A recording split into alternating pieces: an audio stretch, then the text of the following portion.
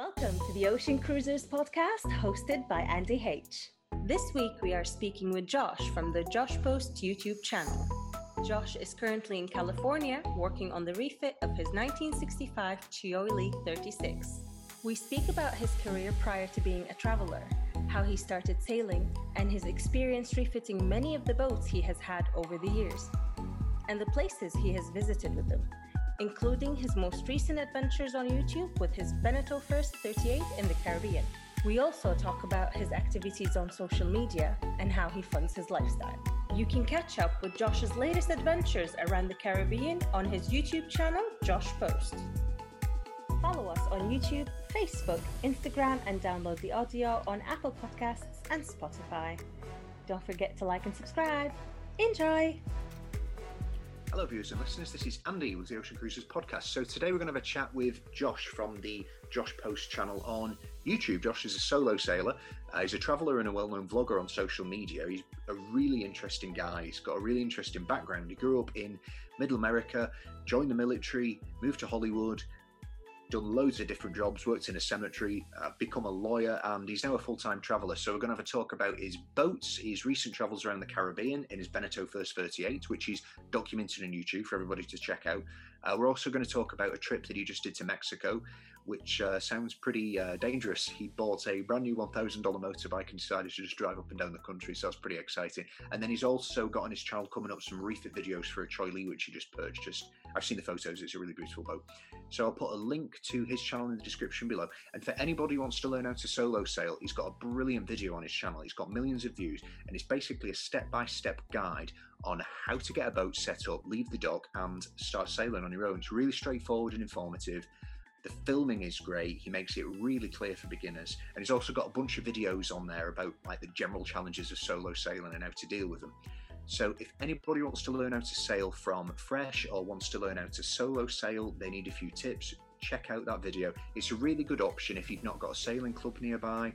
Lessons are really expensive. You might not have that much cash at the moment. So check out that video. It's a really good way to start understanding the basics. Remember to like the video if you're watching it on YouTube and you like it. Subscribe if you want to get a notification when the next video is coming online. We're on all the podcast channels, so we're on the Apple Podcasts, Google, Spotify. We're also on Patreon, so if you want to join the community, you can become a part of the podcast themselves. Check that out. And Instagram is where we're going to be posting all the updates on which guests are coming up next, so follow us on there.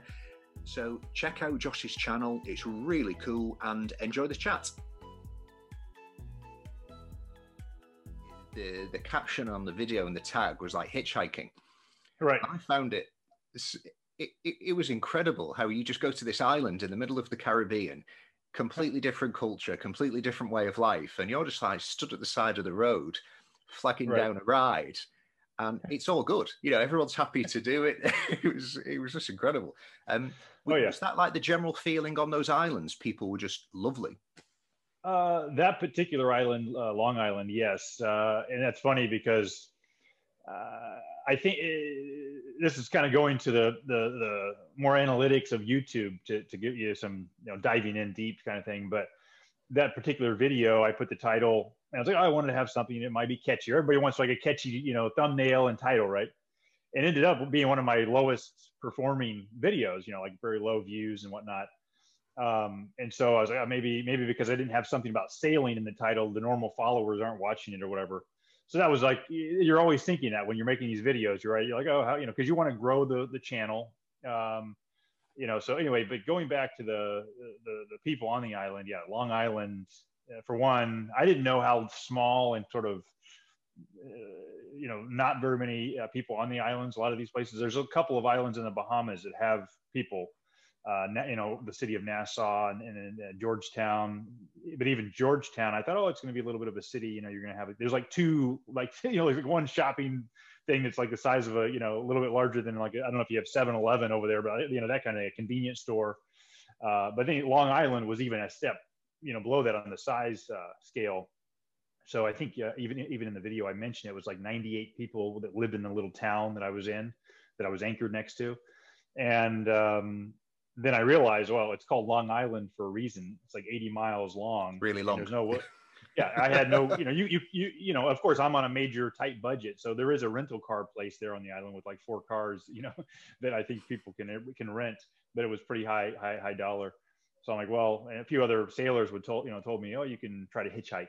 A lot of people do it around here. So no problem. And there's only one road. So you're going to get to where you want to go eventually. So yeah, I just took my dinghy to the little dinghy dock, got out. Okay, I'm going to try to hitchhike, So, and I, it's not like I'm a professional hitchhiker. I don't know if I'm supposed to stick my thumb out or just supposed to wave, but I figured the universal thumb up thing. So I tried that, and a couple of people ended up stopping. In that particular video, this one lady was like the nicest person, and took me like a 4 or 5 hour tour, of the island. So it was pretty cool. Yeah, maybe I don't know. Maybe there's not many people on YouTube searching for like how to get somewhere for free on an island in the Caribbean by car. Just completely random. Yeah, yeah, but it was really entertaining because it just goes to show. Like I've been to Nassau, which is a very it's hustle and bustle. It's a big place. You've got massive hotels there, casinos, people from all over the country. It's so interesting how you can just sail. Like just a little bit. Oh yeah, a little bit further down, and it's totally different. It's so different. Right. Oh yeah, I would say, well, I've seen, I don't know, probably 6 or 8 of the islands I've seen, and yeah, Nassau is like night and day. Anywhere, Nassau is not even on the same level as the Bahamas, the other islands, because every other island you have like one whatever gas station and convenience store as far as the life on the island, and the other, it's just completely deserted as far as you get beaches that are completely, you have on, by yourself, you can walk around and completely desolate kind of deal, but in a good way, right? So you have this privacy and you can just explore and have that sort of full on island adventure life, going on. It's pretty cool. Yeah, it's the authentic experience. And, I mean, like you are a real traveler.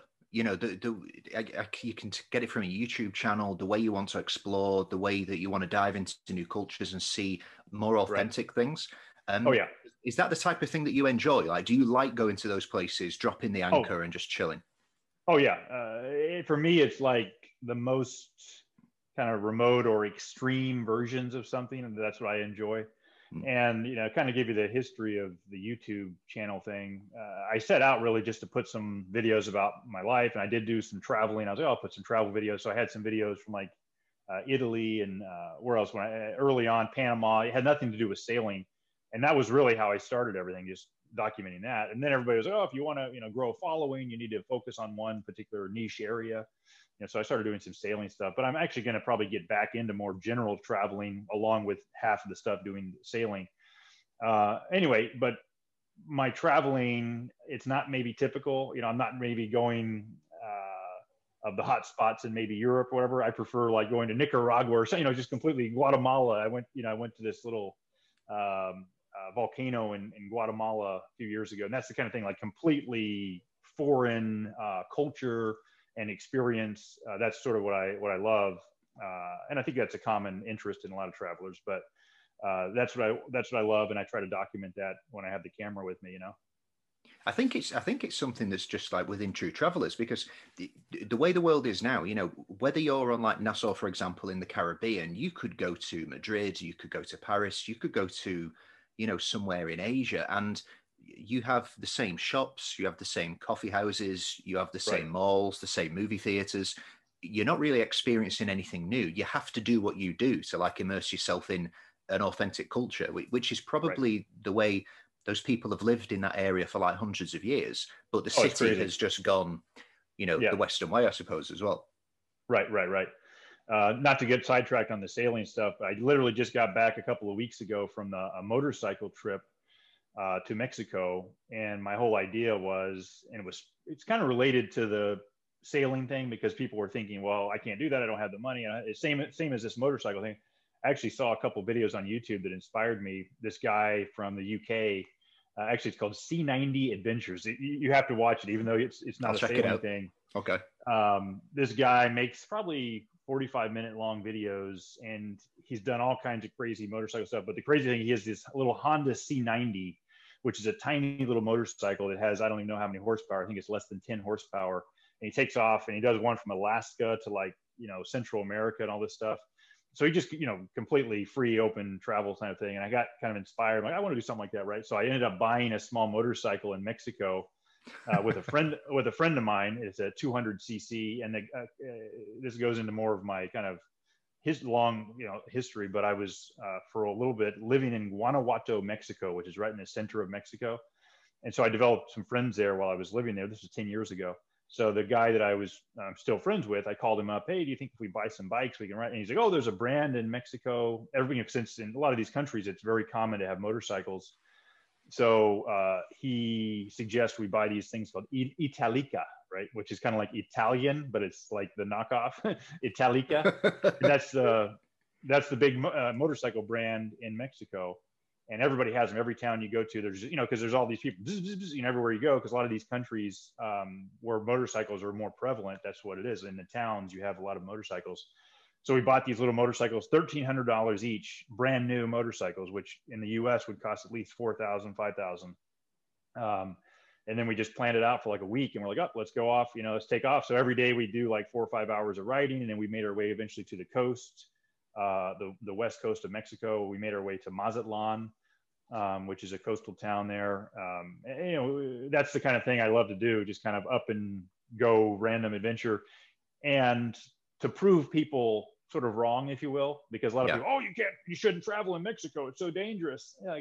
Don't believe everything you see on the news and stuff like that. I mean, I had nothing but nice experiences with the people I met and everything. And the same goes with sailing. Oh, it's you have so much preparation. You can't do something like that. Okay, I'll do it. I did have a couple of times where it was, I learned the hard way, but I'm just saying there's a happy medium, right? You don't have to be the extreme of like, I had to be so prepared that you actually never go, versus the person who just takes off on a, little raft or whatever and says, oh, I can make it. No, obviously you're not getting, you have to be somewhere prepared enough to be safe. But I don't believe you have to be so overly cautious that it takes the adventure away from it. So, a lot of people would say, oh, sailing, you have to be so cautious, this and that. Yes, you have to have certain preparations in place. But you can't let that take away from just going and doing it. Right. So that's kind of the balancing act right there. Yeah, I mean, they say if you're waiting for your boat to be perfect, you'll never leave the dock.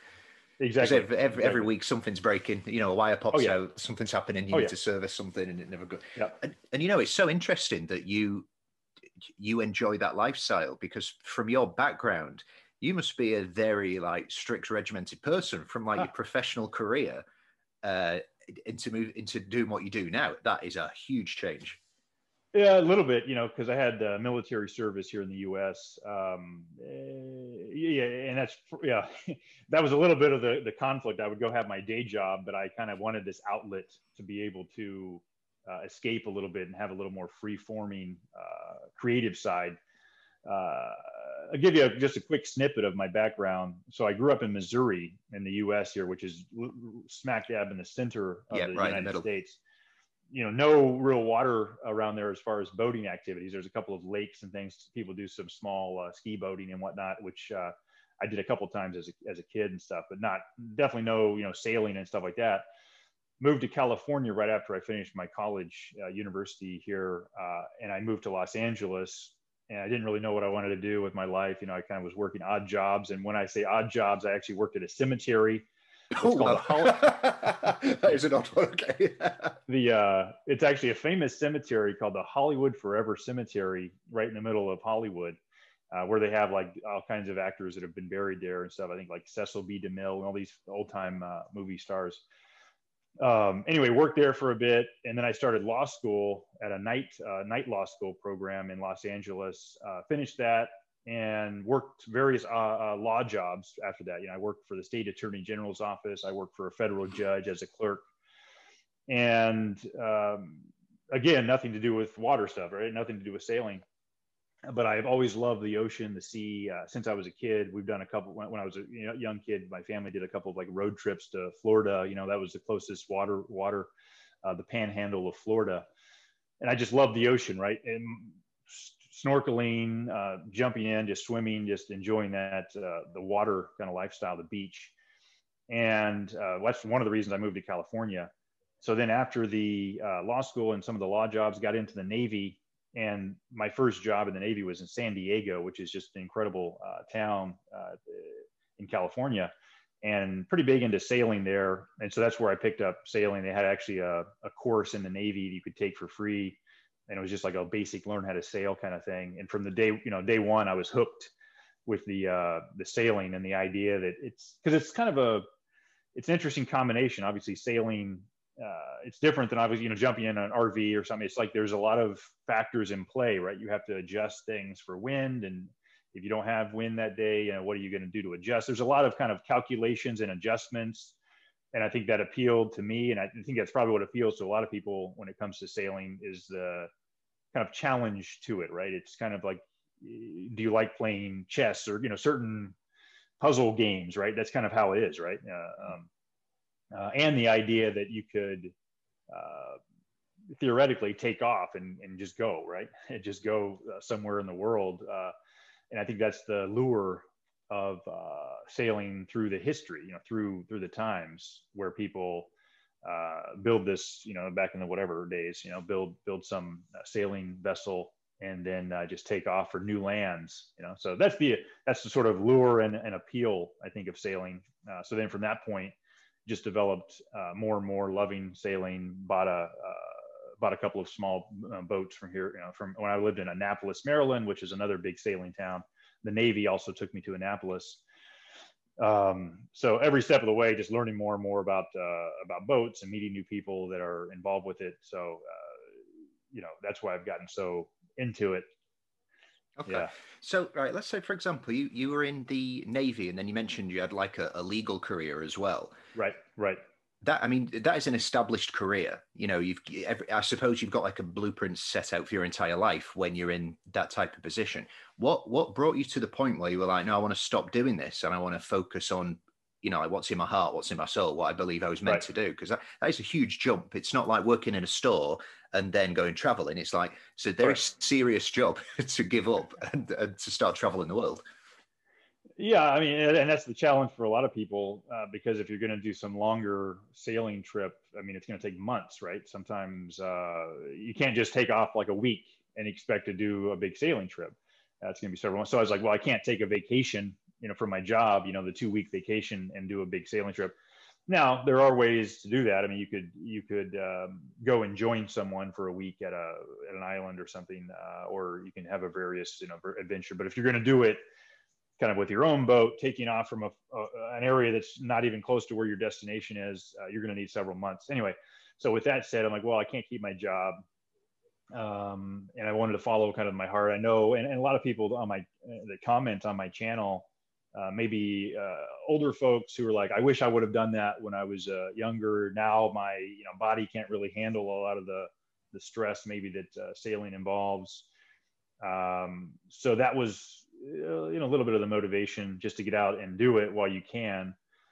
And I think that and then I kind of started sharing some of that idea with viewers, and it really resonates with folks, I think, because it's true. I mean, we're here for a very short amount of time. True. And even shorter is probably the time that we can just do completely spontaneous, stuff. Maybe when you're younger without kids or, a spouse or different things. So there's maybe a time window to do it. Although I think that you can make a window kind of any place in your life probably to at least satisfy a little bit of your dreams and things like that. But for me, that was like, okay, I want to, and I was, as a lot of people in the law profession, they do get a little burnt out. And I was at that point where I just wasn't into it. I mean, the sitting there, computer research and whatever for legal precedent and things like that. So I got a little burnout. I wanted a bit of a break from it. So I thought that was the perfect kind of time to split the career. I had the 5 years in the Navy. So I was like, okay, at that point, take a break, come back and figure out what I'm going to do if I'm going to get back into the law or whatever. So that was the decision right there. So did you take a small break and then go back into your career, or did you take that small break and were like, no, this is me, there's no way I'm going back? Well, it's complicated kind of thing. I got out of the Navy. I took off probably 4 months and did the sailing trip through the Bahamas and things, which originally I was planning. This is another long story that we probably don't have time for, but the original plan was actually to, and this is this goes to show you some of the wide-eyed things of people who look at sailing and, oh, I can do that. I want to do this really grand adventure. But then when you do it, you realize there are certain limitations, time, money. So I took off from Annapolis thinking that I was going to take my boat all the way back to California. My fiance, who lives in Southern California, was another reason I got out of the Navy, because we wanted to be in the same geographic location. So that was the plan. And I had all this logistic stuff. Oh, it's going to perfect schedule, perfect schedules never really works when you're on a boat. Right. So I'm going to do, a week here. Then on this date, I'm going to make it to this place in, Southern Caribbean, this type of thing, then Panama. And within the first week, it was like, okay, how much money am I'm just doling out money for repair work. Had a lot of engine problems the first week of my journey. Even the sail I had to repair, which is like a $1,500 fix. Anyway, a lot of money things. And then the time, it's like, okay, I thought I was going to be there within a month. Now it's, on the second end of the second month, and I'm still only halfway, kind of thing. So really sidetracked. Right. And so it was one of these where I had to make a tough decision in the Bahamas. And I was like, well, do I want to really stress and figure out how fast I can go because I need to get there at a certain time before, hurricane season and whatnot? Or do I kind of relax in the Bahamas, which is a great place to enjoy and actually dive in a little further rather than just always having to move. So I made the decision to, sort of soak in the Bahamas. So I was there a couple of months and I got to explore, various places, just like on the last video, the Long Island, and then continued to explore a bit more the Exumas, which is like the paradise of all, tropical islands, in my opinion, which I think a couple of videos back, I had just a general, I think title was something like Exploring the Exumas. That was a great video. And that was one where my fiance actually came out for my birthday and we did a speedboat tour. And they take you on a speedboat to all these different like snorkeling spots and like swimming with the sharks and this and that. But that just goes to show you like this tropical playground. And I'm like, oh, why am I going to just pass through so quickly? Maybe not be able to come back in my life or whatever. So why don't I just sit back and enjoy this period? So I would just take small trips and enjoy certain little islands around there. But that just tells you have to be willing to adapt. Swallow your pride a little bit and be like, okay, I set out this crazy, I'm going to go for the moon or whatever. But if I go halfway and I'm still enjoying all these other locations, then it's worth it, Yeah, I mean, the excitement is in the journey. It's not arriving yes. at the destination. So yeah, that kind of makes sense. So this big trip, which was from Annapolis, intending to go all the way around back to California, this was the one that you documented on YouTube, where you had some issues like going through the Gulf Stream. Oh yeah. Can you just expect, because you spoke a lot about that and it seemed horrific, like you were genuinely torn up, like you could tell watching, you were like, well, this seems really bad, but you didn't record it. Can you just talk a bit more about what actually happens there and like the details of what went wrong and what stressed you so much? And looking back, it wasn't as bad. I think if I had a little more experience, if it were a couple months later, I think I probably could have come out of that on the right way without being so freaked out. But just to kind of give you the story of it, I go in, well, first of all, I had planned with a crew member. And another thing, whenever you are planning a sailing trip, a lot of people aren't going to be able to take off for a couple months, right? You can't have just your buddy who may, from your high school or whatever that comes with you. So I had to put out some feelers and emails and things like, okay, anybody interested in crew work? And I ended up going to a random, I think, website that attracted crew people. And I connected with a guy who's like, oh, I'm going to go with you the whole time. I have the whole, time off, 3 months available, whatever. Within like the first week, kind of our first time out in the ocean, because we were, just to give you the geographic kind of layout, the US, we have the East Coast. And there's this thing called the ICW, Intercoastal Waterway, which is almost like a river because it's a narrow body of water that's probably a mile or less from the ocean, but it's inland, right? And it goes all the way down the coast. And a lot of times you might take that waterway with your engine the whole way. You wouldn't really be able to sail because it's like narrow. And you wouldn't go out to the ocean, but I was like, I want to get out to the ocean and do some sailing down and this and that. So the first couple of times we did that by like North Carolina and things like that, Virginia and things. It was fairly, different than maybe he imagined. And it was even a little more intense than I was thinking, as far as the seriousness of the waves. And, we're going into the night, and it's like we're, heeling over, and we're like, the waves and things. And we're kind of holding on for dear life. We're like, oh, only another, 5 hours or whatever until we get to our destination, which is going to be like, 4 a.m. or whatever. Anyway, so I think that first leg, he kind of freaked out. He's like, I don't want to, participate in this. I got to leave, kind of thing. So at that point, I'm like, I'm not going to let that interfere with my dreams of doing this trip. And to be honest, I like the aspect of sailing solo. I did a little bit of it in Annapolis, but I was on a small boat in the day, going out for a day trip kind of thing. But I loved it. I loved that feeling of being alone on the boat and having to figure out every aspect of the logistics of sailing. Anyway, so when he jumped off, I did something that was, looking back, very stupid and naive, which a lot of, the old time sailors let that in the YouTube comments for sure. But what I did was I decided, okay, the next day after he left, I'm just going to take off by myself, having never once taken this particular boat, which was a larger boat than my first. So this is a 38-foot Beneteau that I took off on to the Bahamas. My other boat was a 25-foot Capri, which is very manageable, just a little boat. That's where I actually did my learn how to sail video, which is kind of the biggest video I have right now.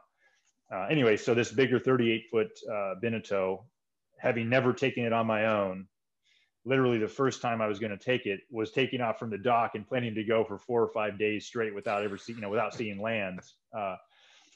So I take off, and I was in Hilton Head Island in South Carolina, and at a little marina. So I fill up with fuel, and even taking off from the dock, I mean, my heart is pounding and whatnot. And I'm back. I'm like, I don't even know if I can back out of the dock by myself, because it's like usually you would have somebody helping you throw the lines and this and that. Luckily, I had a couple of guys there at the dock that I saw standing by another boat a couple docks down. Hey, guys, do you mind coming over? I'm taking off. Do you mind just throwing the ropes up, the lines? So they did that, and they kind of helped me push back from the dock. And at that point, I'm just like, I'm having to turn out of the marina. And then I'm like, okay, I have to go over to the fuel dock, which is just 100 meters down. And then even pulling into that, how am I going to do this? But ended up, I was able to work it in, get into the fuel dock just fine. When I left the fuel dock, the guy who was doing the fuel helped me again, kind of push the boat off and throw the lines onto the boat. And at that point, I'm just like, okay, I guess I'm completely going for it, and I got a couple of clips of that on my camera as I'm kind of navigating out of the channel. And then I left kind of the little bay area. Then I got further. Then of course, you can't see the land. And then it's the next day, and I'm out there in the middle, just, beautiful weather. And I'm just like, oh, this is the best thing ever. And then I think it was like the second or third day when I didn't really have any rest hardly at all. So the sleep deprivation, which I kind of highlighted in that video, which I think was probably the number one issue. That probably had a lot to do with it. I don't think it was as much of the conditions. It was more the sleep deprivation freaking me out. And the fact that I'm not even halfway there, and now I'm 3 days in and I haven't slept. How am I going to make it another 3 days in these same conditions? And when I say conditions, I'm not talking about like the waves and the wind. I'm talking about the conditions of not being able to sleep, having problems with the autopilot. I was thinking, I'll be able to, catch some rest with the autopilot going. Easier said than done. I think a lot of experienced folks can do that. But you kind of freak out, like, okay, I'm sleeping here and this boat is going down on autopilot. And how am I going to catch any rest doing that? Anyway, so I get in to the long story of getting to your question. It was overnight, and the waves and wind started picking up pretty good. The waves in particular were pretty extreme in the Gulf Stream, where the boat's completely, doing this sort of thing. And at one point, I'm trying to rest a little, but also maintain everything on the boat. I'm trying to do the autopilot. Somehow I got twisted in the wind, going upwind, and my head sail just starts, flapping like crazy, in irons is the technical term, where the sails are just going off with the wind. They're not catching it because you're going into the wind. And my roller furling line, that you have to pull back on the thing, gets tangled in the sheet. So at this point, it's like one of these, the sail is like halfway taken in with the roller furling and halfway out. It wasn't on the right, the side of the boat, and everything's all tangled and whatnot. And I'm just freaking out because if I go onto this side, then it's going to be back-winded on the sail, which is the direction I wanted to go. If I'm going this way, I'm going the opposite direction I need to be. If I'm going in irons into the wind, I'm just all in the waves are just really pushing me around. So this is like, I don't know, 3 a.m, I would say, when all this was happening. And I'm just like, as far as kind of the freaking out, no, again, going back to the no sleep, at one point I literally sit there in my, in the cockpit, because the shape of it, here's the steering wheel, the helm, and the shape of the cockpit is kind of shaped like that. So the floorboard kind of goes like that under the steering wheel. So it's almost like, imagine a little bathtub, people, you would know, people know this on a sailboat, but it's like this area behind the steering wheel. So I sit down in it, kind of like a bathtub, and I'm like holding on, like this, like I can't even, even with the bad conditions, I'm just trying to can I just rest for 30 minutes or 10 minutes, whatever. And I pretty much hold on until I could finally see in daylight, whatever it was, 5:30 in the morning. And at that point I was able to see, and it was kind of freak out. I definitely wish I had some camera footage of this, because it's straight out of a movie where you're holding on to all the lines, you're running up to the front, you're being, thrown around. I'm like, grabbing the lines and trying to get everything untangled. Finally got everything untangled, and I was able to use the head sail. But steer still seriously in these serious waves. And at that point I was like, okay, I don't want to do 3 more days of this, or however long it's going to be. The other nightmare portion of this was that, in the Gulf Stream, you have this current that's like 5 knots pushing you up, and I'm trying to go down at an angle, and only going, I think it was like 1 or 2 knots. So I'm calculating this. If I'm going 1 or 2 knots, going another like 200 miles that I need to make it, that would take me 10 days or whatever. It's crazy. Yeah. Of course, the goal is, once you get past this current in the Gulf Stream, it would you'd be able to pick up speed and go on your normal speed. Anyway, so I'm like, I can't deal with this. I'm going to have to figure out a plan B. I turned back, and I was able to use the current from the Gulf Stream to push me back to Florida, to Jacksonville, Florida. But, it was kind of nice, because I was able to use that Gulf Stream to get back, and I was able to kind of relax a little bit, because the waves were all pushing from behind, the following seas, and the wind was in the right direction. So getting back was a lot easier than trying to fight against it. So that was a big learning curve. And a lot of my research would show, like, you don't want to go out in the Gulf Stream if you're getting, northerly winds and things. So it was like everything that was possible wrong kind of went wrong. It wasn't like a crazy storm or whatever. It was just the conditions were not right to be trying to cross the Gulf Stream at that moment. So learned the hard way, was stubborn about it. Like, I want to have this 4 or 5 day nonstop trip rather than, hugging the land. I think that's a kind of appeals to a lot of sailors, right? You want to go on this longer voyage where you're not in sight of land, to kind of have the full experience. So I was a little stubborn. I don't want to just hug the coast. I don't want to go down to Florida, because a lot of people go down to Florida, Fort Lauderdale, and then they'll cross over to the Bahamas, and you can do it in less than a day. It's like 6 or 7 hours of sailing to get over there. That's what I eventually did.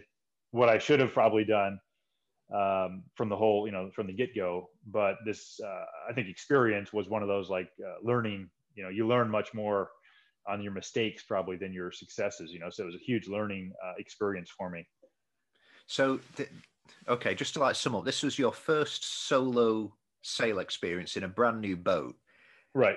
It was a 4-day overnight trip. You had massive waves. You were going against a 5-knot current. Right. And your autopilot didn't work. Right. Yeah, it was. Yeah, it was terrible. Yeah, it wasn't good. And, you know, people were like, "Oh, you're lucky you didn't get, you know, whatever taken out, you know, having to be rescued by the Coast Guard or whatever." Well, for one, the Coast Guard wasn't even, you know, I even made some calls on my radio to see if anybody was even within range, and nobody was. So it wouldn't even have mattered if, you know, whatever. So it wasn't, it wasn't pleasant, or it wasn't a good move. But saying that goes back to my original, I think, thought at the very beginning of our conversation, where it's like you can be extremely cautious, but there's been people in our past that have taken off on, you know, 20-foot boats or whatever and sailed across, you know, around the world. Yeah.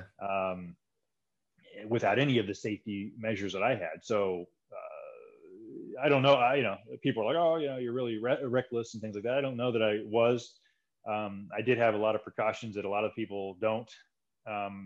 There's a guy, now I'm blanking on his name, but anyway, he like circled the globe in I think it was an 18-foot boat or something like that. But yeah, I think he had paper charts, and he said something like after day 2, after getting a couple waves, the paper charts were ruined anyway. So he didn't have anything. He just took off, you know, and he made it. I mean, you know, a lot of stories of people not making it. But my point is, it could have been a lot worse, and it wasn't, I think, as life, whatever, risking as I was probably imagining at the moment when I had no sleep, you know?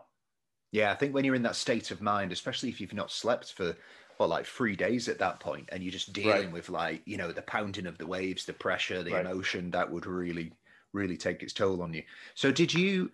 So from that point, you then went back to Jacksonville, you said?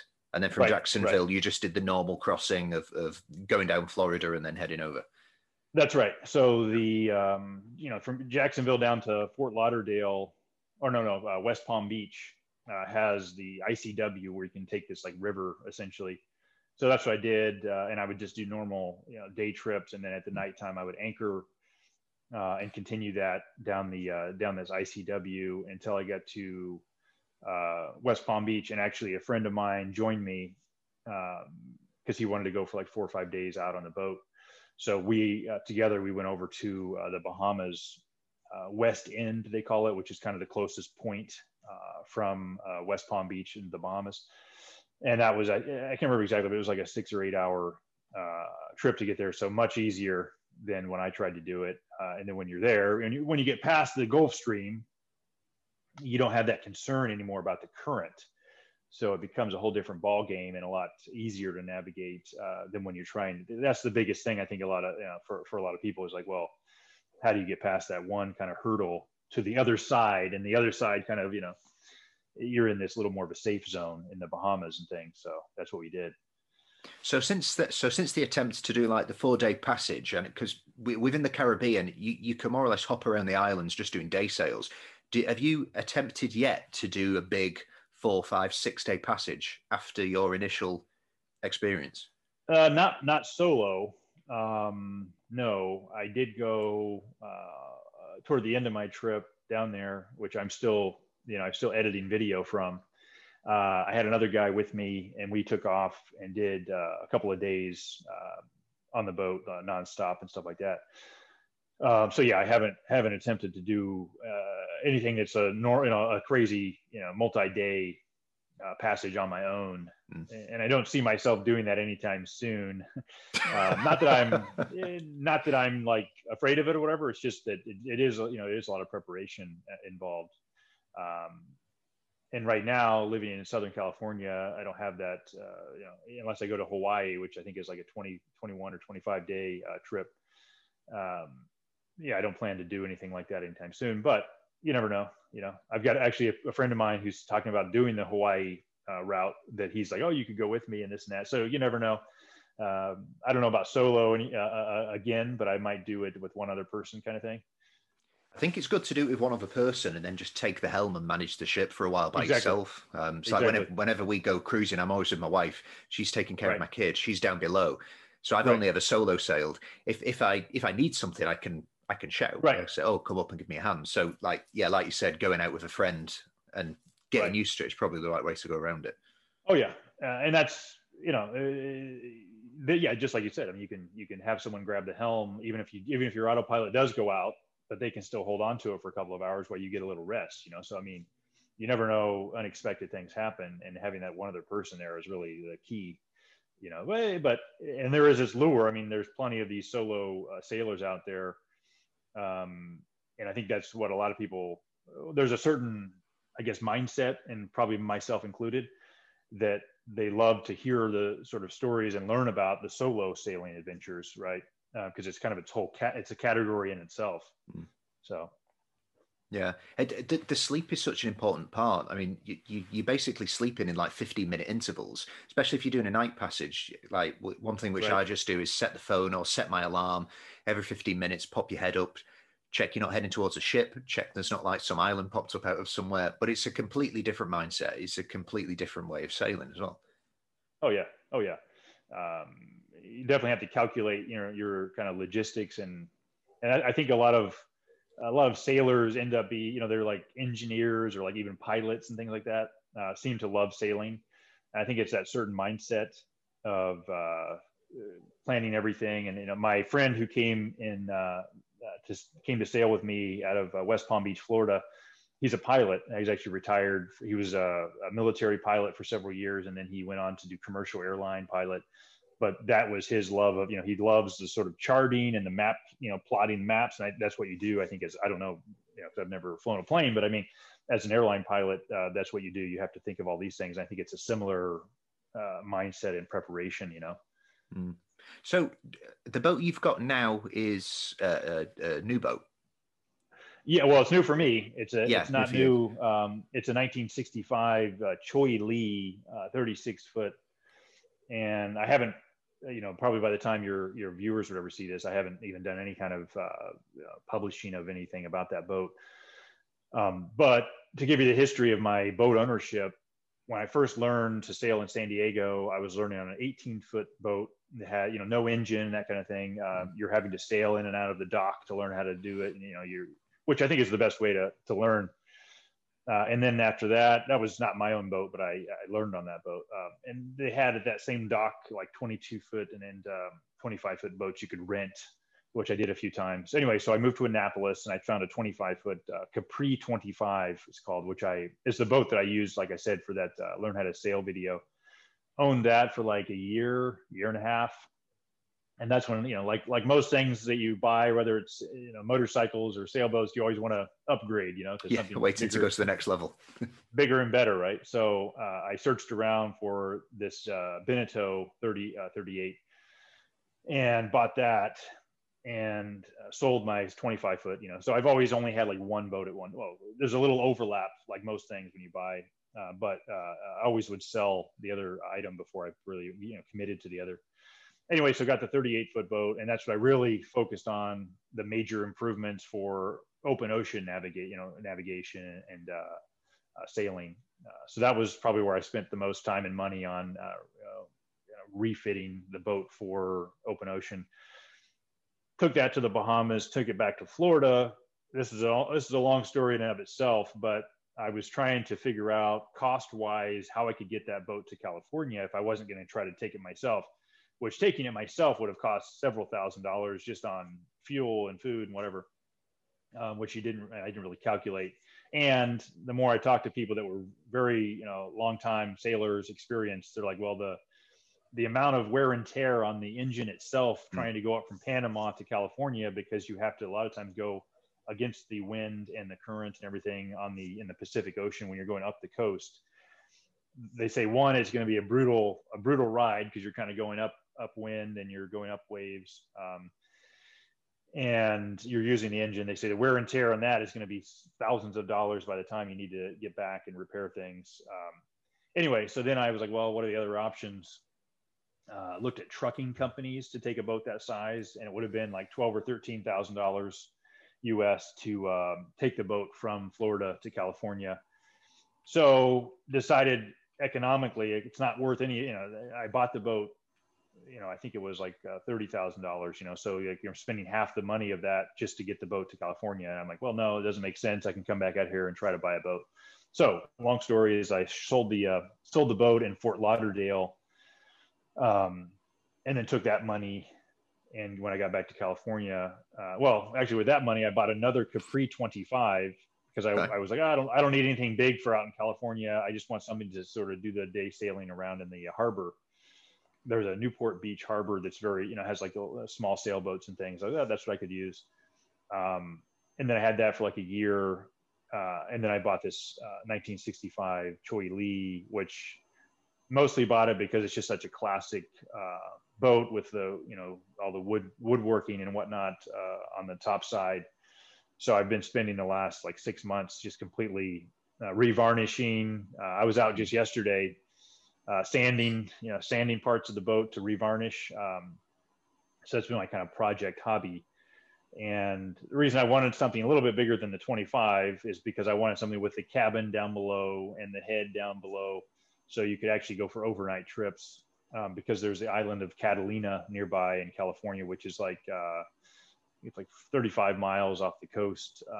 So it's a good like 6 hour, sail to get over there, and you can go there, spend the night, come back. Anyway, so I've done that a couple of times in the summertime. So that was the idea, is that I would have that boat, the Choi Lee, to do a lot of that stuff. And the difference between the Choi Lee and the first 38 Beneteau is quite remarkable, because the Choi Lee is very much more, it's very heavy. It's heavier. It's a heavier boat. And the kind of comfort of hitting waves is a lot better, because it really goes through, yeah. Right. It goes through the seas a lot better and smoother, whereas the first is a bit lighter, because I think it's intended a little bit more for racing, like harbor racing and things. It's not really intended to do a lot of blue water sailing. But with that said, it was kind of known as a combination boat, coastal cruising and racing with the ability to go offshore, because there's actually a family who did a full-on, a couple of like circles around the world on this boat, on the Beneteau First 38, a couple years before I, took off, that they have a book that they wrote and stuff. Anyway, so the point is, it can be done, but the Choi Lee, just the difference in sort of the stability and waves is quite different, because of the full one, you have the full keel in the Choi Lee, and it's a bit heavier. So it's just a bit nicer in comfort level when you're kind of going by, rather than that first 38, I was doing a lot of hitting waves and doing this, and because so it's a nice boat. I'm very happy with the Choi Lee, and the fact that it's kind of an antique, if you will, from 1965, with a lot of this beautiful woodworking makes it nice too. Where are they made? Is it like Singapore or Thailand or something? Hong Kong. Hong Kong, right? Okay, but what made you want to do that? Because you've gone from having like little mini cruisers, little mini boats. You've gone from like a first 38, which is more of a classic Beneteau first, because it's one of when they were still making strong, solid boats, more than what they do now, which is more shell type of fiberglass things. Right. What made you go for like a 1960s? They're so heavy, they're so big, great boats, but so different.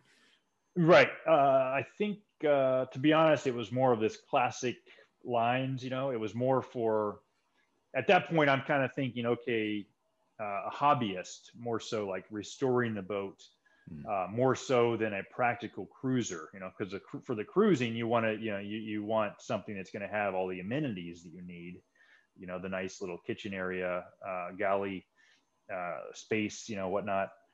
This, even though it's 2 foot shorter than the first 38, it's quite a bit smaller also in the inside, in the cabin.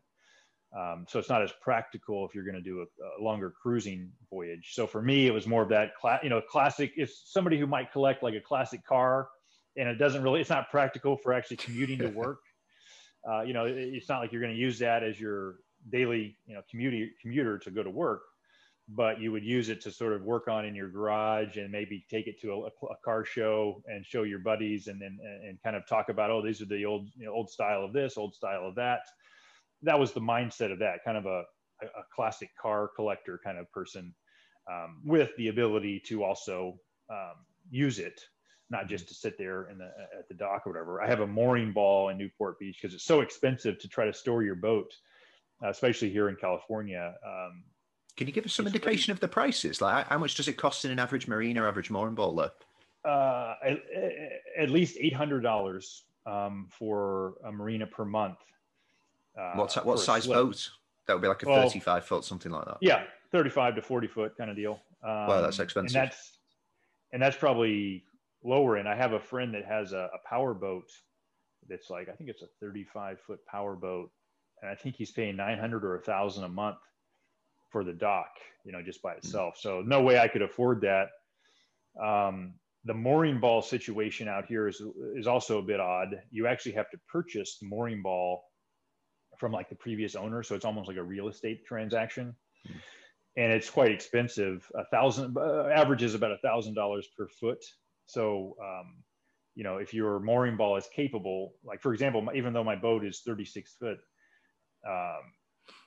feet long, the mooring positioning is actually set up for it could hold a 45.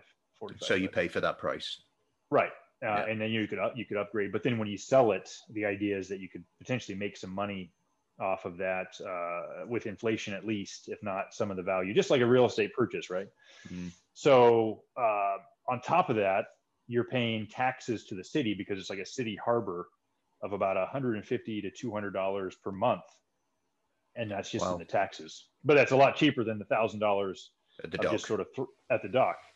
Yeah. So I have the mooring ball, and it's quite interesting because probably every other day I'm out there working on it, and I'm using, I have a little inflatable paddle board. And actually one of my videos way back that had nothing to do with sailing, it was actually reviewing a paddle board that some company had sent me.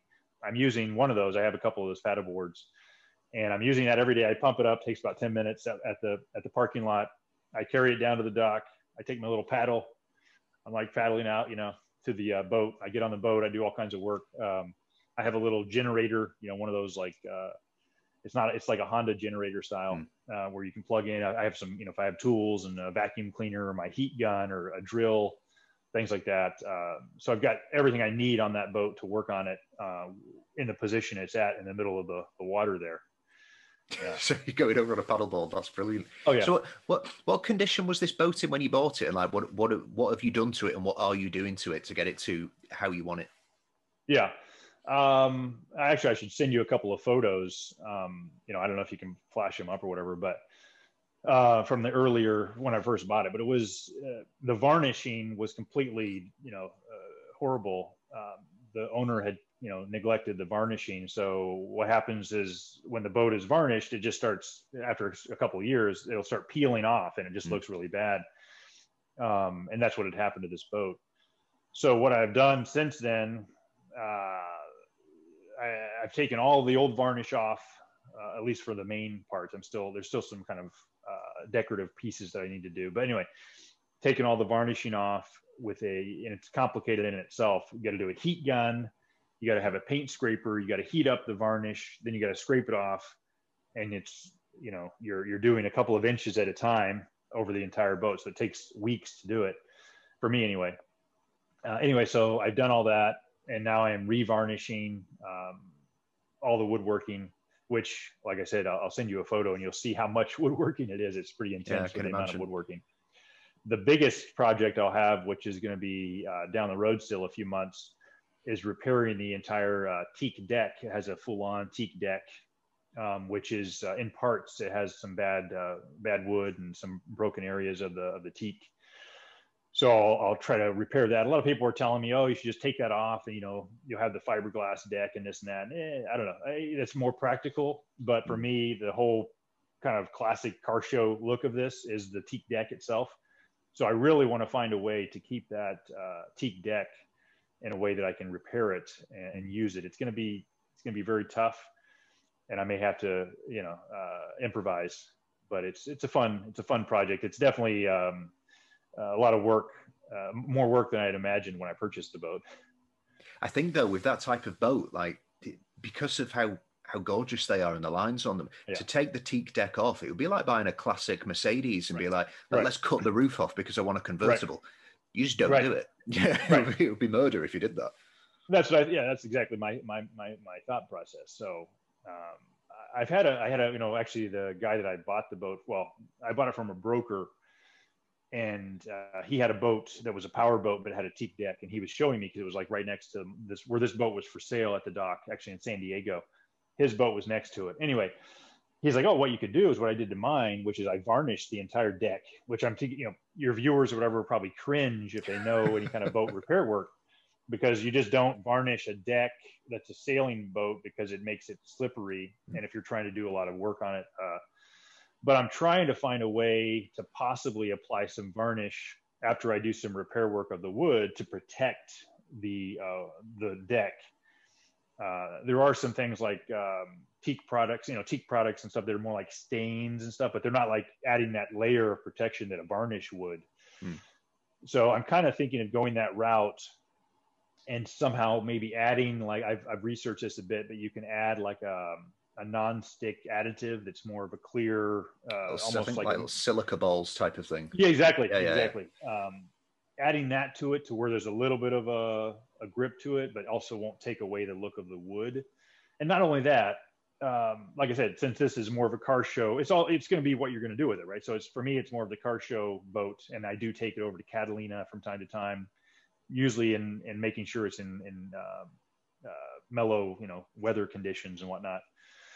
I'm not planning to be on the deck sitting there, going crazy, pulling down, down the sheets and everything in a major storm where I might be at risk of slipping on the deck. Obviously, if you're going to do like a major ocean crossing, you wouldn't want to do the varnishing on the deck like I'm talking about. Anyway, what I'm saying is that the possibility is I might try to do some varnish on the deck, but still make a grip surface, but where you can still see the wood and protect it and kind of give it a few more years of life. I mean, well, what's it have now? 53 years, I guess it is. So it's the original teak deck on the boat still. Right. Yeah. One of the previous owners, I actually connected with one of the owners that was more of the long-time owner, because this guy in Los Angeles had it for like 30 years. And I had connected with him because I found this random post online that I saw the hull number was matching. I'm like, wait a second, this guy must have had that boat. And sure enough, he did, because he had sold it to a woman in San Diego, and that woman only had it for like 4 years. And it was during that 4-year period that kind of like no maintenance was done as far as any varnish. And that's whenever the varnish really went bad. So anyway, I contacted the previous owner who really babied the boat and took care of it. He's been giving me a lot of good advice. But with, that's also important, I think, when buying a boat and something that's classic like this, is to find someone who knows about these particular boats, or even better, the actual boat itself, right? The owner previously. So he's been giving me several little pieces of advice, and he told me that he replaced the caulking on the boat, on the deck. So it has, the teak railing, and between that you have your caulking, which it might be like black or whatever, to seal the deck planks. And he did that previously, like 15 years ago or something. And now a lot of that's, getting bad as well. So anyway, yeah, but the teak is, the original from 1965. Yeah. Yeah, it must be good stuff to have lasted that long. But I think they I mean, I don't know where they get it from now, but I know like boats that they put teak on from like at least up to the 1990s, majority of it came from, is it Burma? I don't know. The strongest one is Burmese teak, I think. I think so. I've heard a little bit of that, but I don't know the exact kind of history of it. So what's the plan with this boat? Are you fixing it up to, do like a Hawaii passage? Do you want to take it down to like Central America? What's the plan with it? No, really not. I mean, the plan is not to do anything long distance. Although I've been exploring a lot in Mexico, kind of as I mentioned with my motorcycle trip. And I have explored La Paz, Mexico, which is right above Cabo San Lucas and whatnot. If on the map, you have the Baja Peninsula, and you have that Sea of Cortez, or the area. So it's just below California. Anyway, that area itself is supposed to be just an incredible cruising ground for boating, and because it's a little more contained, there's more places to store the boat and things like that. Anyway. The point is that I've really fallen in love with La Paz as a sort of sailing ground. And even within La Paz itself, there are several small island, destinations and whatnot. You could go out there for a week and anchor and just be completely, loving life.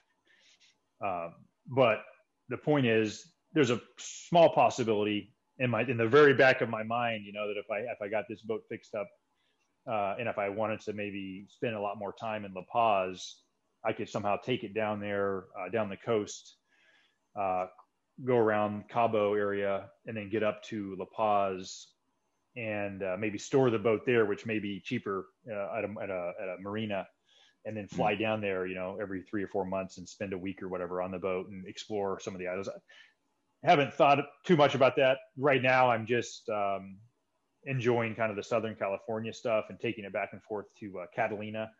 And there's a couple of other islands near here that people will explore, Channel Islands and what. Anyway, it's nothing like the Bahamas as far as exploring places if you were to live in Florida. But there are a couple of little islands out here that I could explore, which would be fun. So the original intention was to go from like Annapolis, then go all the way around to California. But how far did you get through that journey before you decided, okay, I'm going to sell this boat and just go straight there and get a new boat? Like, where were you up to in that journey? Well, I mean, it was in the Bahamas, and kind of going down to the southern Bahamas, and that's at that point I kind of realized I was running out of time and money. And when I say time, it was more because there's a sailing season. You gotta try to avoid the hurricane season. So I was like, well, definitely not going to make it all the way down to Panama, plus the money issues, plus some boat issues that we're still working out on an older boat. Anyway, so it was at that point when I realized, okay, I'm going to just, and I know people are probably like, well, that's not even a quarter of the way and you're already kind of turning back. That was several months into it, and several $1,000s of repairs and whatnot by that time even. So like I said at the beginning, I just decided to really enjoy the Bahamas, and didn't realize how much the Bahamas really had to offer as far as hidden gems, the little islands you can check out, or the Exumas, or different little places. Even within the Exumas, I mean, you could spend a month just to the Exumas, which is an island chain. I don't know how many like kilometers and whatnot, but it's an island chain with like little tiny islands the whole way. You could spend a month just going to little places and finding new anchorages and scuba diving or snorkeling spots or spearfishing, all kinds of cool stuff. So I wanted to explore and do a little bit of that. At that point is when I decided to just chill out for a bit in the Bahamas, and then go back to Florida to sell the boat. I think even as I was going back to Florida, I still hadn't decided to sell it. I was still trying to figure out if I could somehow ship the boat. There's actually some big cargo shipping boats that will take sailing vessels or other boats on the cargo ship and then sail it through the Panama Canal, and then take it up, and actually the furthest it would go is to Ensenada, Mexico, which is just below Tijuana, which is like 100 miles south of where I'm at now. For some reason, it was like a lot more for the boats to go all the way to the U.S. So anyway, there were all these options I was looking at, and everything that I looked at, the pricing was quite expensive, and nothing really justified the expense of the. It's one of these things. If you have $100,000 boat or more, which is probably typical of most sailing boats of that size, but since mine was like a $30,000 boat, I couldn't justify the expense of moving it all the way. Well, one of the things on your I think it was the video you did just about the Exumas, or it might be one before or after, but you did like a Google Earth shot where you were saying, if you look on the entire planet for the bluest spots. Right. And I then went on Google Earth and I was like, no, we need to find another blue spot. We need to find, and it is the bluest water. It's the clearest water. It's such a stunning place. Oh yeah, and that's one of the things that I was shocked by. There are, of course, if you zoom into places, there's going to be other, like I think in New Zealand and things, you'll see. But as far as the big blue that you can see kind of from the furthest out on the satellite images, I think it's the Bahamas. And the reason is because it's so shallow there, so you can see the sand underneath the water for the entire chain of islands essentially. So yeah, it was a stunning place. Just regarding the YouTube videos, so traveling, sailing, it's a hobby and it's something that someone does to enjoy. But at what point did you decide, okay, I want to document what I'm doing and share it with the world? Like what made you want to do that? And then just with regards to the YouTube stuff, how do you decide what you want to film, what you want to put on YouTube, and then how do you plan that? Because solo sailing and filming, and then you've got to edit the thing as well. This is it's like documentary making at its most extreme. It's not something, just walk around with a camera. Yeah, it's going to look good. It's like there's a lot of thought goes into it, I imagine. Yes. I'm always thinking, okay, what's anybody going to want to see, right? And I may be wrong because people might be like, oh, we want to just see the daily activities or whatever. But, I might have already shown the typical daily stuff. So, okay, what can I show next? Maybe it's going to be anchoring, which is actually the video I'm working on now. Just pulling up anchor as a solo sailor, so it's just I want to try to give a variety of things that you might see when you're boating. And you bring up a good point, and that's one of the reasons I'm so far behind in my editing is because I'm almost too, I know I am too much of a perfectionist when it comes to the editing. And I think that's really a downfall. And a lot of people talk about this when they're not necessarily for sailing channels, but and it's funny because I don't even watch a lot of sailing videos. I watch a lot of like filmmaking video people, like YouTubers that are more like video creators, and they talk about that experience. Okay. And a lot of people are like, yeah, if you're such a perfectionist and you spend 2 or 3 weeks editing a 10-minute piece, it's going to take away the whole, sometimes you have, what is it? Perfection is the enemy of good enough or whatever is, I think the saying goes, where it's like, you need to get out the experience and the content and stop worrying about, I'll spend a couple of hours on literally a 10-second intro, like the video you just mentioned that I just put out that was about hitchhiking in the Long Island, Bahamas. I have this probably not even 10-second long Google Earth intro where I'm zooming down into the earth, and then through the zooming on, I'm clipping up things where you see me doing things, and it's kind of like a montage. And then I even put like some clouds that I go through, as the zoom down. So that took me a few hours just to do that 10-second piece that I think people don't realize the time it takes, because I'm like, okay, how can I make a special effect where it looks like the cloud is coming up through where I'm going down, like I'm some kind of, skydiver, right? As I'm zooming into the earth and flashing up there kind of some cool footage that I've experienced in the Bahamas. So because of that, it takes me several weeks to finish a video. And now in the new year, 2021, I've kind of told myself, I'm going to just put out whatever. I'm going to do one video a week at least. And if that means I'm, on Friday, maybe on Saturday is kind of my day I'm shooting for to put out the video. So that means if on Friday I'm not really close, I'm gonna just go for 24 hours of working on it and making sure it gets released on that Saturday or whatever. Because I think you have to do that to grow a channel. You have to have consistent uploads, and even more, probably even more than once a week, to be honest with you, to really grow. But back to the original question about what inspired me, it is kind of that creativity of the filmmaking, even probably more so than the sailing. Like I said, I didn't really set out to do sailing videos. I just set out to have that creativity. I was even at one point, I have a video that probably has like 10 views where I got a new GoPro. This was like 5 years ago. And I got a GoPro. I was like, oh, here's some comparisons of how this GoPro works versus the other GoPro. And I'm just riding my bicycle around Annapolis. And I'm like, oh, here's the image stabilization versus this one. That's what I kind of was really into, like comparing the equipment and trying to get good with the editing and the lighting and the camera angles and things like that. More so probably than the sailing. Maybe people will be surprised to hear that. But then it just took off into the sort of sailing direction.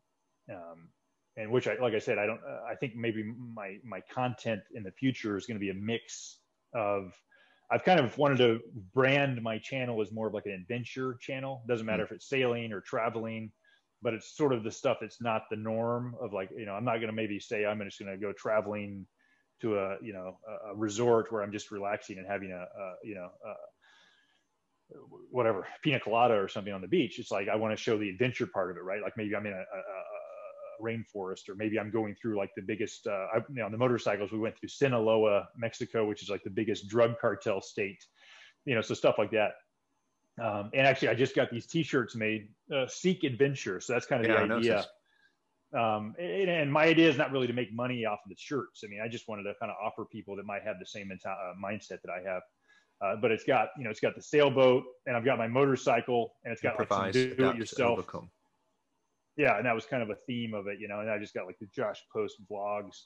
Oh, but great. Like kind of this is sort of the representation of the channel. You got the sailing emphasis. I'm going to start doing more on the motorcycle stuff, ocean stuff, which just my love is always going to be ocean, and then kind of the fix it things, which is I'm very much doing all the time handyman work.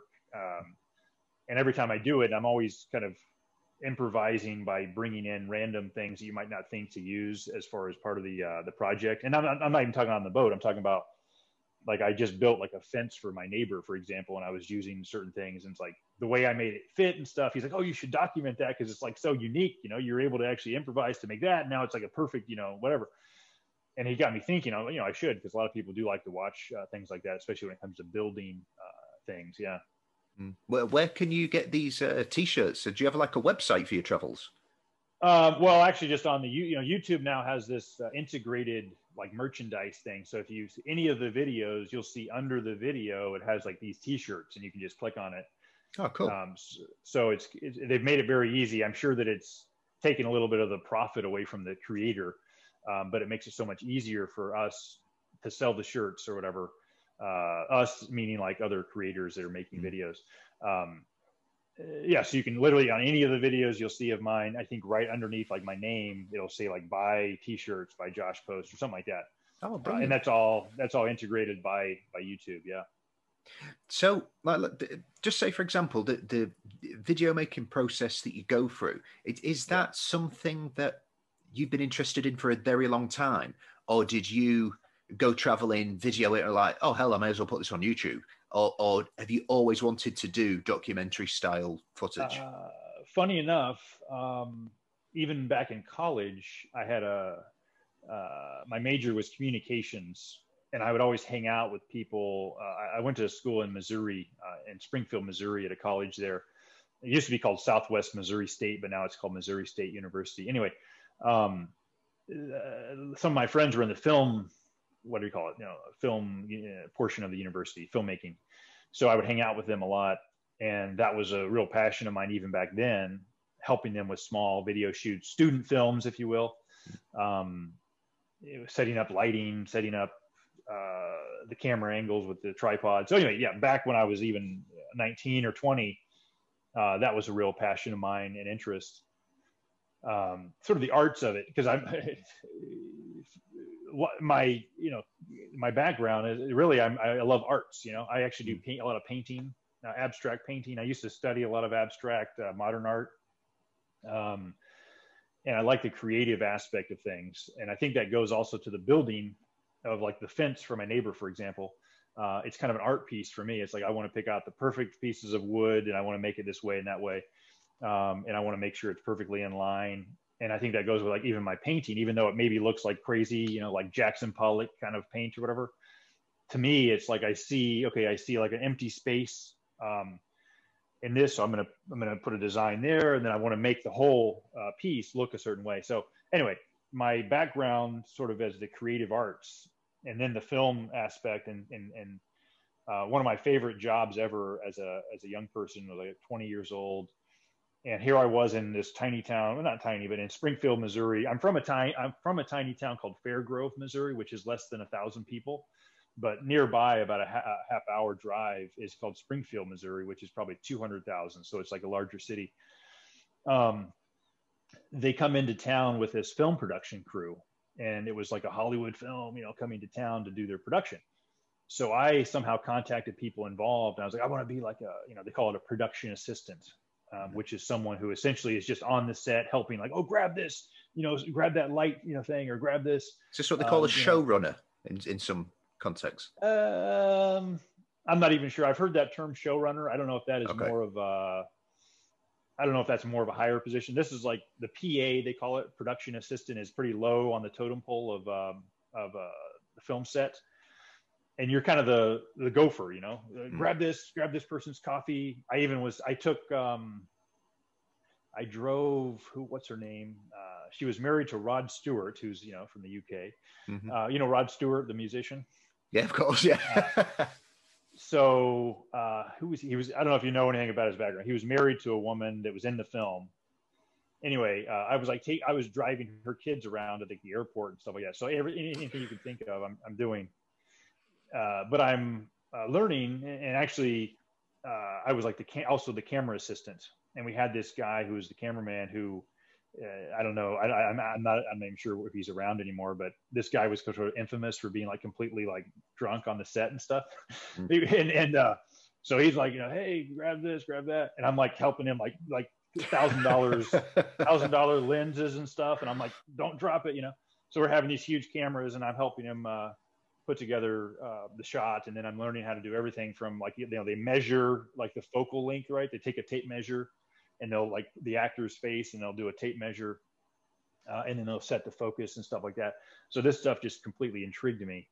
And from that point on, I kind of did some of my own stuff, but it wasn't 10 or 15 years later that I actually bought, I think it was like just my first GoPro camera. Like a lot of people that, get into photography or action travel will buy a GoPro, which I did.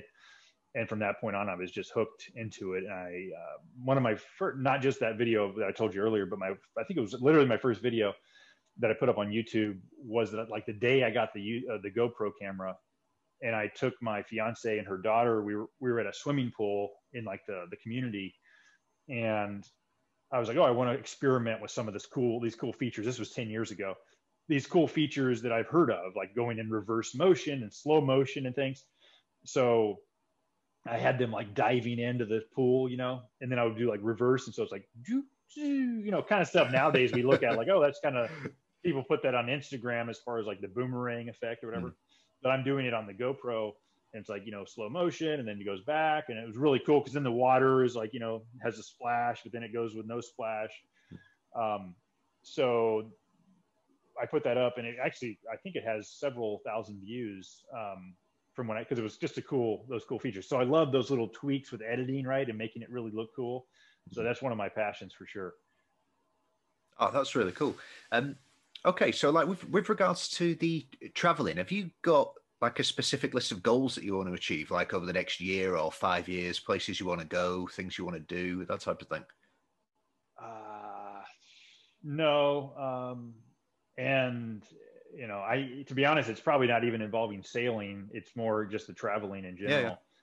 Yeah. And it's the motorcycle thing is probably what's taking, it's kind of the first thing I'm thinking of, because my friend and I, we bought these bikes in Mexico. We did the trip, which I documented quite a bit. It was a bit of a learning curve of how to learn how to use my camera on the motorcycle, but then I attached it to the helmet and I was able to do some stuff. So I'm going to put together some of those videos, but our goal is actually, we have the bikes right now in my friend's uncle's garage in Mazatlan. And our goal is to like every 2 to 3 months, go back there and then do like a 2-week motorcycle trip somewhere in Mexico.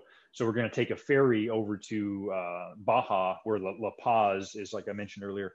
And it's a very hot spot for like motorcycling is in Baja, because it's like just full on open desert. A lot of times you don't even have like roads, it's like trails and stuff. And so we want to do some of the Baja motorcycling, where you're camping and things like that. And you're going like, there's all these beach, surfing beach areas. I don't surf, but I mean, just the cool, really cool beaches and stuff like that you can camp on and things like that. So that's my plan for like the next year, is to probably utilize those motorcycles that I have, or that we have, and take some of the trips through Mexico. Another kind of random thing, I have a friend that actually moved, or he's bought a house in Italy. Okay. And again, I'm kind of thinking to myself, if I document these things on my channel, will people even want to watch, right? Because it has nothing to do with sailing. But anyway, he's even talking to me coming over for a couple of weeks and helping him do some handyman work around his new house he bought in Italy, which I think would be really cool to highlight, because it's another one of these, people have dreams of doing stuff just like the sailing. A lot of people might say, oh, I want to retire in a place in Tuscany or whatever, which is exactly what he's doing. But it's a really old time home on the countryside that he may want help doing some projects to update it and things.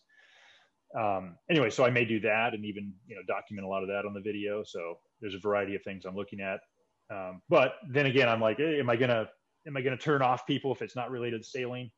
But in my opinion, I never really set up to be like, I want to just grow a bunch of followers. I just wanted to put out stuff I love to do, Yeah, because you like making videos, you like making film. Right. Yeah. Right. I think a lot of people enjoy that type of stuff. There was one I was browsing through because I work from home, so I'm sat at my computer, and whilst I'm working, I've got something cool on in the background. It's usually like sailing, travel, DIY, something like that. And something that a lot of British people aspire to do when they reach their like 50s or 60s, they're going into retirement, is to like move to France or Spain, Right. wherever, get like an old barn or an old cottage for no cost whatsoever, and then do it up. And then, they've got like this mansion in the wilderness or whatever. And there's a couple who are in the 30s who they've done this and they've documented it on YouTube. And I don't think it's ever been done before, but that thing is getting like a crazy amount of views. So it's just like a couple, they've gone over, they've spent next to no money on like a barn, and they're planning on turning it into a home. And it's basically a DIY channel. But yeah, I think people would definitely watch it. Yeah, I think so. Yeah. So those are kind of my upcoming plans anyway. For the next few months, and obviously trying to get out of this pandemic, right? And so we can actually do more traveling that's not as restrictive and everything. Yeah, just so you can actually start going places, which everyone's feeling as well. So how do you? I know because you said you were a lawyer, you were in the Navy, and now you do a lot of traveling. You've got plans coming up, maybe Italy, that type of thing, and also with the sailing. How do you fund this? Did you save a lot of money? Do you invest, like, because people are really interested in this? Yeah, that's a good question. And I did save a lot of money, as an attorney for like 10 years, but I wasn't one of these corporate attorneys making gobs of money. I was doing more like government attorney work, working for the state of California for a bit, then the Navy. So, I mean, I'm working, a very modest salary, but I was able to save quite a bit of money.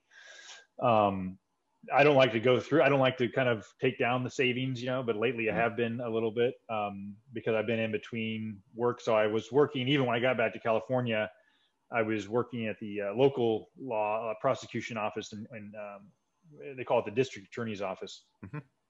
Saved a little bit of money. I was doing that for like a year. But then again, realized like, okay, this is like not my passion. Why am I wasting time doing it?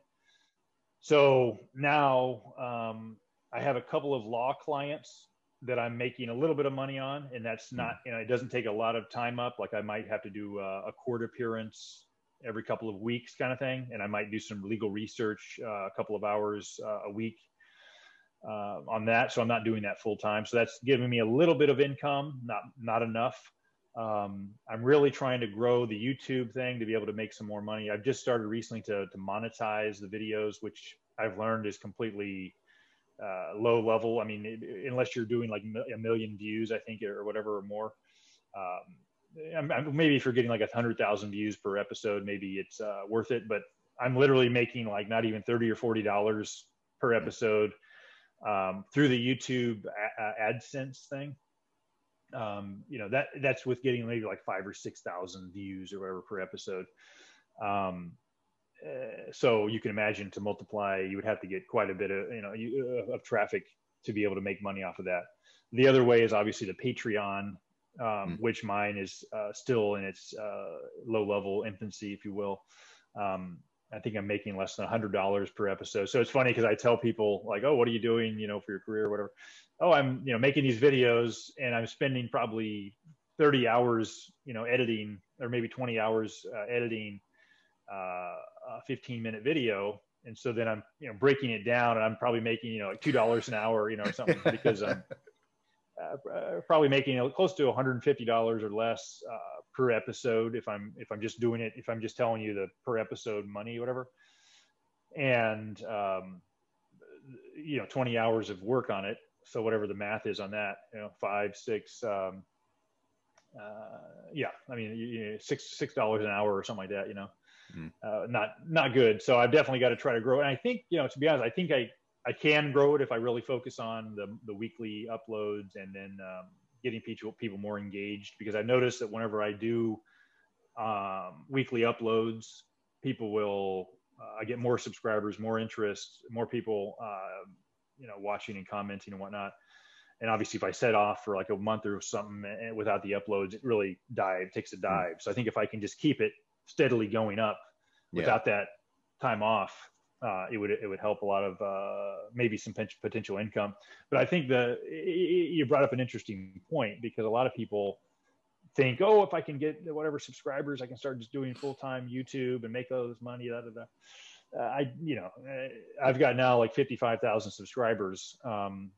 And my theory, I have a weird theory, which nobody's ever told me this, but is that you probably get about 10% of your subscribers are going to watch, not just at the numbers, right? So like, let's say you have 50,000 subscribers. I think your average video would get about 5,000 views, for the first like week, and then it might grow from there, just trickle in over time. Because I follow people online that have like 10 million, subscribers, and their viewership is steadily at 1 million, right? So it's always at 10%. And even with like 500,000 subscribers, people are getting, 50,000 views. So the point is, for those people thinking, oh, I can make money off of even 50,000 subscribers, I can show you that I'm not. And so and I think people are sometimes better about the Patreon, and that's a way for people to get more income. So there's a variety of things. I think the Patreon could potentially take off a little bit better if I'm more focused on that. I know of certain channels that push it more, right? There's a sailing channel that I actually like a lot. Sailing Zingaro, I think the guy's name is. He's actually another Navy. Oh yeah, he's he's somewhere in the Caribbean. He just got is it a swan or an oyster? I think it's an oyster. Yes, he just got an oyster. Right. That's it. Yeah, beautiful boat actually. And he, like I said, he's another Navy guy, and he had that catamaran that was just completely falling apart. And I guess that's right. I think it was shark like teeth destroyed in Hawaii or whatever. Anyway, the point of comparison of this is that he has, he probably has quite a few more now, but last I saw, it was like 70,000 subscribers or something. But his Patreon level was like at a big level, which he was able to sort of live off of for the Patreon, because I think he pushes it a lot more. Which is smart.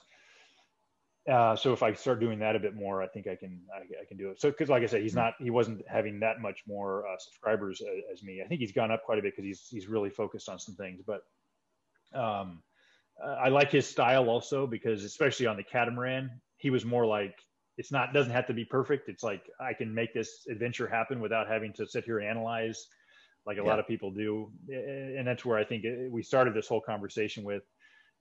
Which a lot of people will sit at home, I have to do X, Y, and Z for the next 3 years before I can do anything. And then, okay, if you do that, you're never going to actually get off the dock, So he's a great example of even less prepared than me, I think, in many ways with the boat, as far as the shape of his boat when he had the catamaran. But look at the adventures he had for like 5 years, you know what I mean? So, and he's still alive to tell you about it, right? So.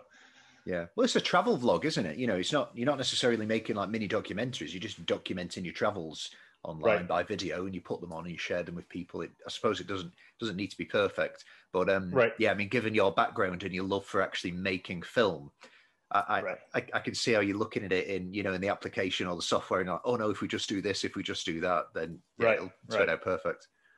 Right.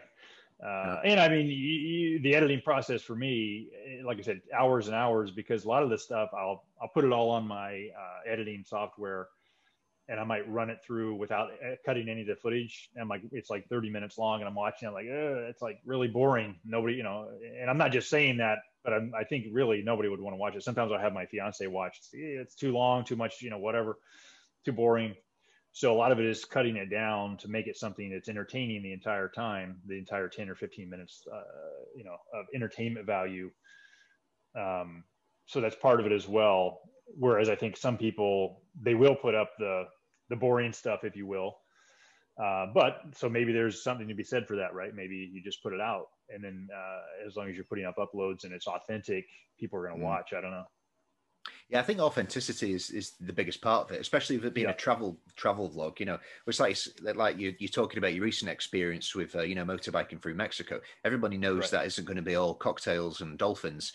You're doing a motorbike trip through like desert conditions, so that, there's going to be a bit of stress. There's going to be some situations where maybe you won't want to put it on YouTube, but it's a travel vlog. That's the concept of it. Right.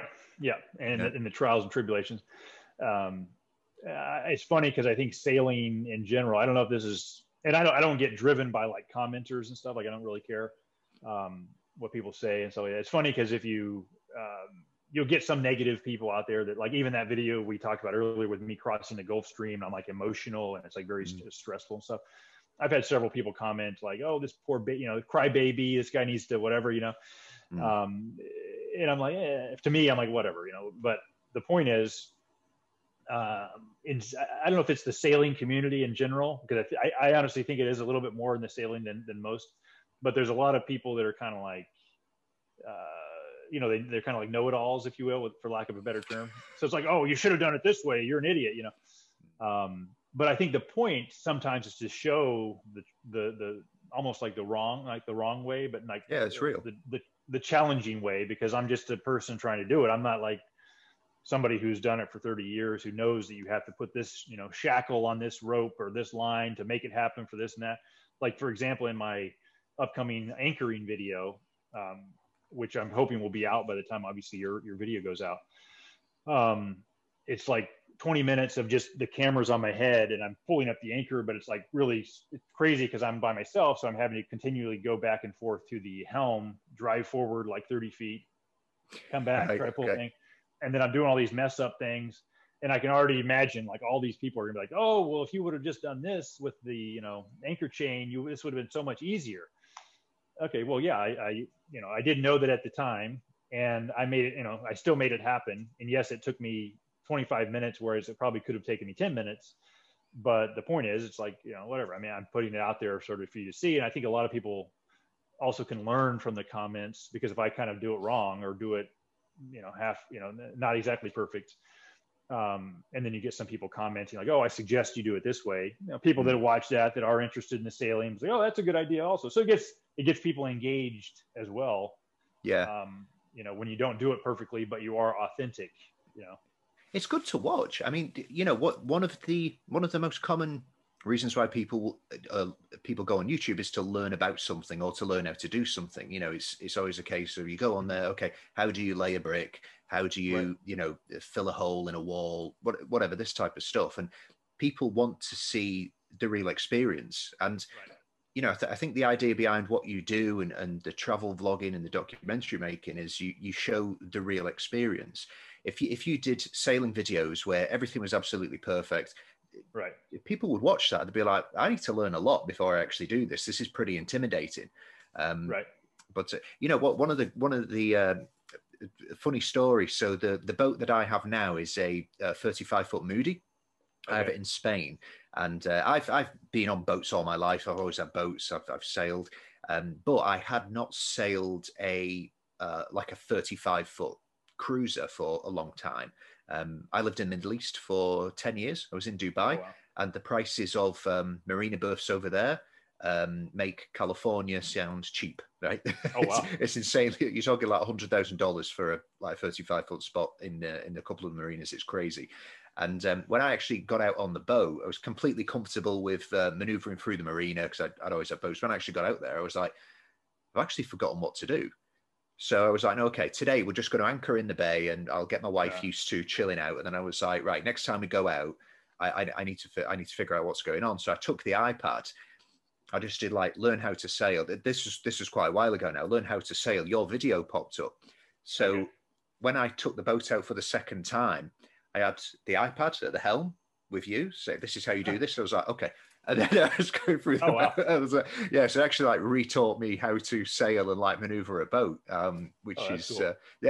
Which is really interesting. Yeah. But that's what YouTube's about. It's about people learning how to do something. It's not watching, perfectionists, a sailor with 40 years experience. It's not about that. It's about learning something new. And that's why when you show the real experience, it intrigues people and makes them want to learn more. Right. Is your boat in like Malaga area or? Yes. Yeah. In the Malaga area. That's all right. Yeah. Oh, wow. I'm gonna have to come to visit you and check it out. Yes, yeah, that's definitely something for the future. So, well, I mean, what are the plans for the future? What's next? So we've got a couple more sailing videos coming up, and then is there going to be some videos of your new boat?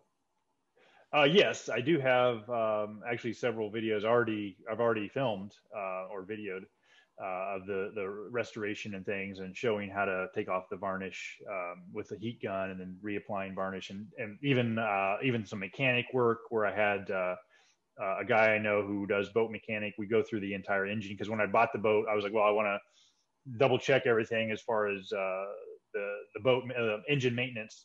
So we do the full on, oil change, fuel filter changes, and all the engine maintenance stuff. So there's a video just on that. I have a cool video, and I'm embarrassed to say, but some of this stuff may be a couple months away, or maybe more, because it's like I'm so far behind on a lot of this video footage that I have. But anyway, I have that same guy that's my friend that does the mechanic work. He's like, oh, one day he said, I'm gonna replace one of my through holes that's like stuck in my boat, but I'm not going to take it out of the water. So I want to experiment to see if I can do it while it's in the water.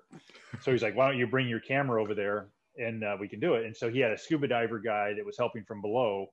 And I actually gave the guy a GoPro for a couple of seconds. I'm like, show us what's under there real quick while we're up here. And I've got the camera going, and he's trying to take off this through hole.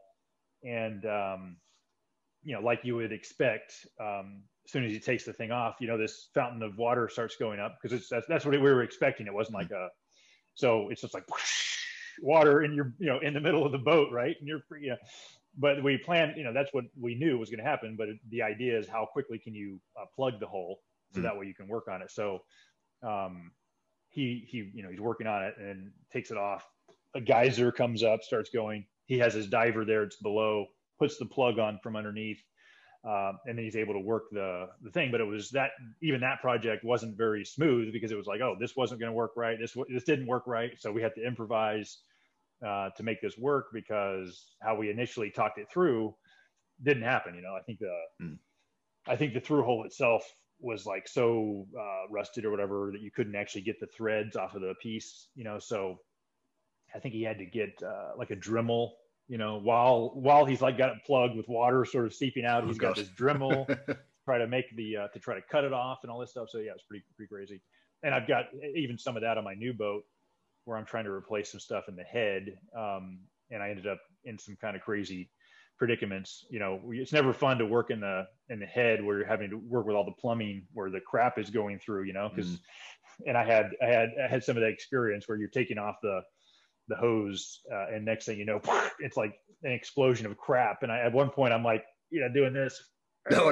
I got crap on my face, so it wasn't pleasant.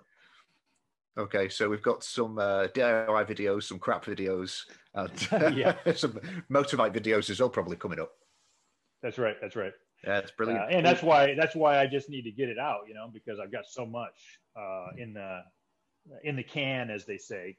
Yeah. Which I think references like it's already filmed. So yeah. No, it's great. Well, I look forward to seeing them. It's been brilliant talking to you. Thanks for your time. I'm sure everybody's going to really look forward to hearing from you, learning about your story and a bit more about you. So all the best. And we look forward to seeing all your stories. Appreciate that. Thank you very much. All right. If you want to support the production of these podcasts, you can become a member of our community on Patreon, where you will be able to access extra content, interact with our guests, and become a part of the show.